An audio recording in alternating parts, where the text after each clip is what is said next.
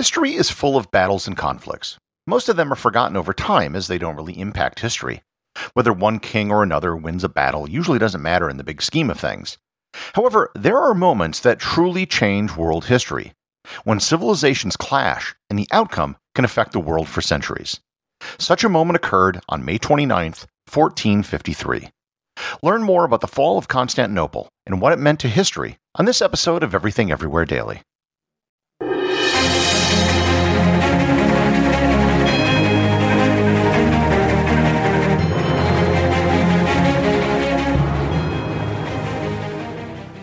This episode is sponsored by Heaven Hill Bottled & Bond Bourbon.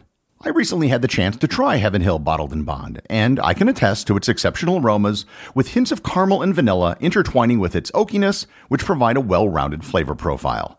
Taking a sip is akin to experiencing a piece of bourbon history firsthand. Heaven Hill Distillery may be America's most quintessential bourbon distillery. Established in 1935 after the end of Prohibition, the distillery was established by the Shapira family and has remained a family-owned distillery to this day. In 1897, Congress passed the Bottled in Bond Act, which set forth strict rules for any bourbon labeled bottled in bond. Heaven Hill Bottled in Bond Bourbon goes beyond the stringent requirements of the law by aging its bourbon for 7 years, not 4. The end result is a gold medal-winning bourbon that truly stands out. Available nationally, look for a bottle at your local store. Heaven Hill Bottled in Bond. Heaven Hill reminds you, think wisely, drink wisely. This episode is sponsored by ButcherBox. Summer is right around the corner, and that means cookouts. No matter what your preferred food is for a cookout or a barbecue, ButcherBox can help you make it the best. If you want to serve up some hamburgers, ButcherBox has grass-fed ground beef to make the perfect smash burger. Want to cook up some steaks? Well, ButcherBox has that too, with some of the best cuts of steak such as New York strip, ribeye, and filet mignon. Do you like grilled chicken? Well, ButcherBox has some of the best pasture-raised chicken that you will find anywhere. And if you really want to wow people at your next cookout, you can try grilling some of their wild-caught salmon on a cedar plank.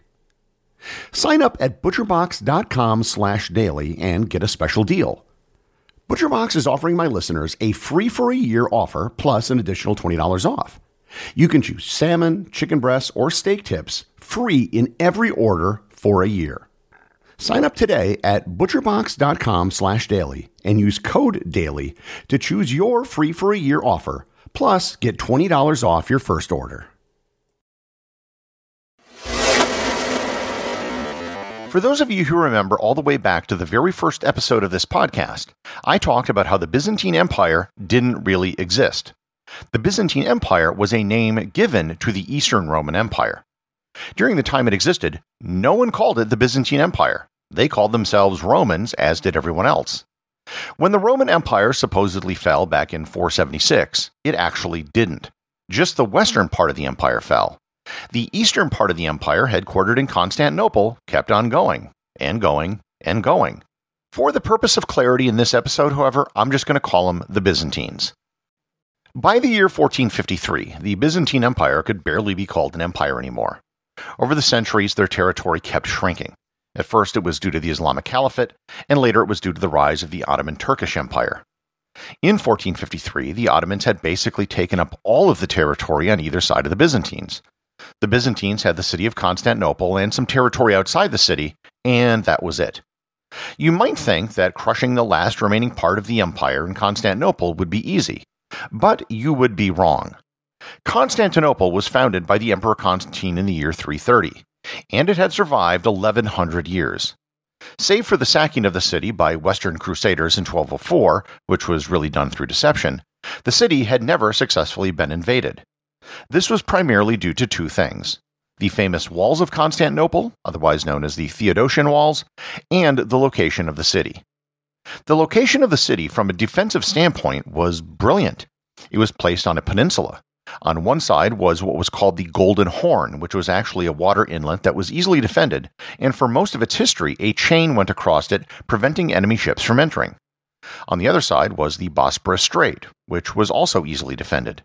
If armies wanted to attack from the east, they had to cross the Bosporus. The walls were built by the Emperor Theodosian in the early 5th century. The walls were the greatest city walls in all of antiquity and in the Middle Ages. They were so strong and well built that they became the stuff of legend, and probably deterred many enemies from attacking the city in the first place. If you've ever played Age of Empires 2, the Byzantine civilization bonus was building walls. And of course, the Turkish civilization bonus was cannons, but we'll get to that in a bit. The walls of Constantinople had 3 layers. Before the first wall, there was a moat. The moat was 20 meters wide and 10 meters deep and filled with water. Along the moat was the first wall, the shortest of the 3. 20 meters in was the second wall, called the outer wall. The outer wall was about 10 meters tall and had a walkway on the top where soldiers could be positioned to look over the moat. This alone would be a better fortification than almost any other city. However, behind the outer wall was the third wall, the inner wall, and this was a monster. It was 6 meters thick and 12 meters high. There were 20-meter-high towers located approximately every 50 meters apart. There were a total of 96 towers in total, and each tower could hold a large ballista. Some segments of the wall still exist and have been refurbished, and you can see them today. Basically, Constantinople was a very tough nut to crack, and no one had ever cracked it in almost 1,000 years. The Ottomans were led by the very young Mehmet II. He had taken the throne just 2 years earlier at the age of 19. His father, Marud II, actually did quite a bit to expand the Ottoman Empire. However, there was one thing he never achieved: taking Constantinople. No one really thought much of Mehmet because of his age, but he set to taking Constantinople as his top priority. He had constructed a large fleet as well as a fortress on the western side of the Bosphorus. The siege of Constantinople began on April 5th. The Turks vastly outnumbered the Byzantines inside the city. The armies of Mehmed may have had as many as 200,000 men. The defenders of the city probably only had 7,000, and 2,000 of those were foreign mercenaries. Mehmet began the siege by offering the Byzantine Emperor, Constantine XI Palaiologos, a chance at surrender. If he gave up the city, everyone would be allowed to live and they could leave unharmed. Constantine declined, and the siege was on. The secret weapon to the Turkish siege was their cannons. They had built some of the largest cannons ever seen. One was a 27-foot or 8.2-meter monster that could toss a 600-pound projectile over a mile. They had an estimated 50 to 200 cannons.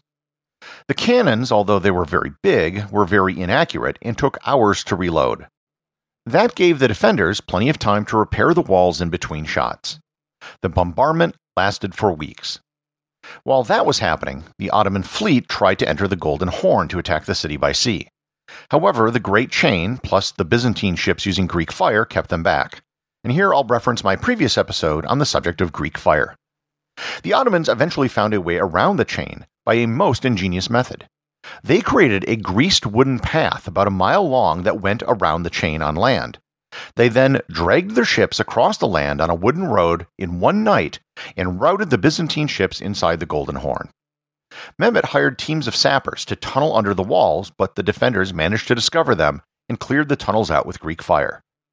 The Ottomans tried making several frontal assaults against the wall, but each time they were repelled by the defenders.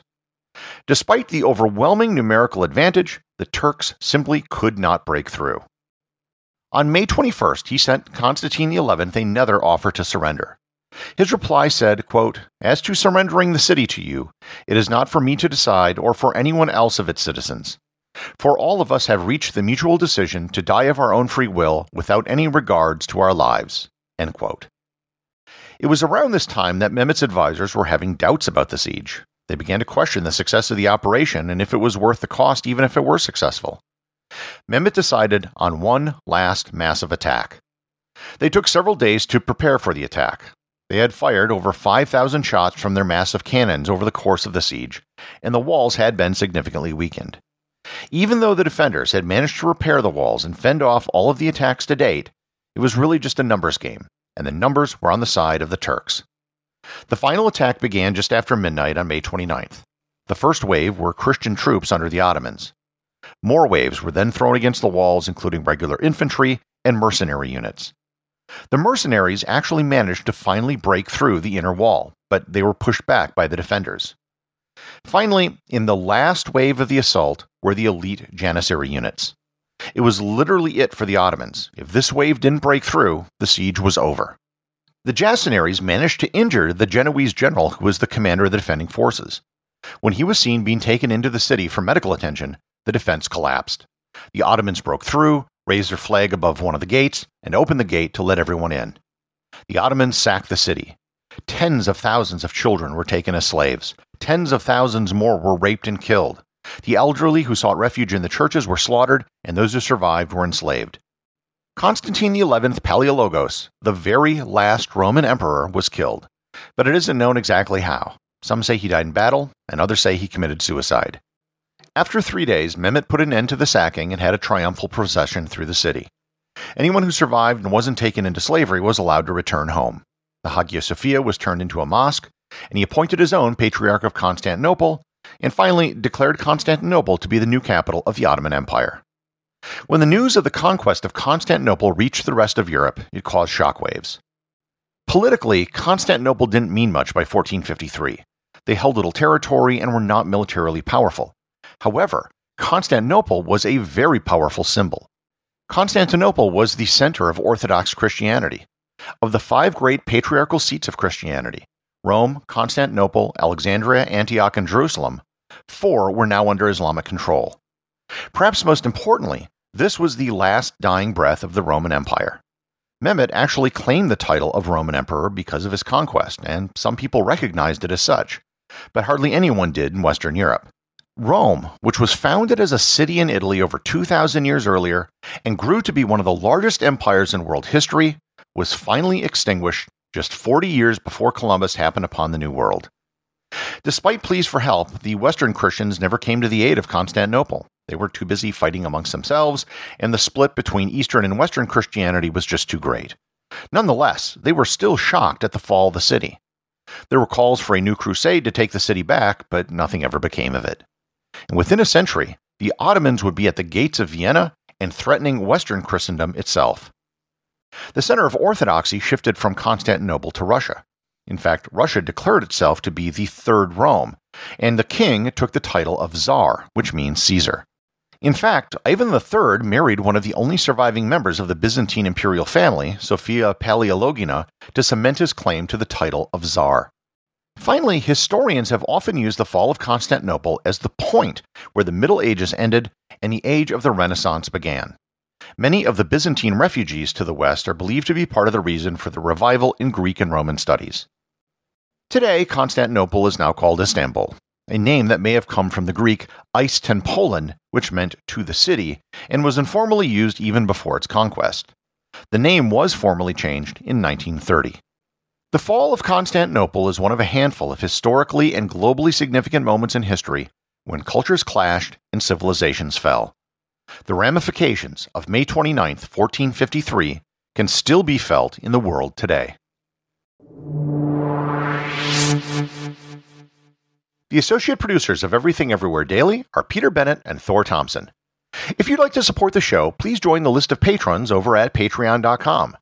And also remember, if you leave a review or send me a question, you too can have it read on the show.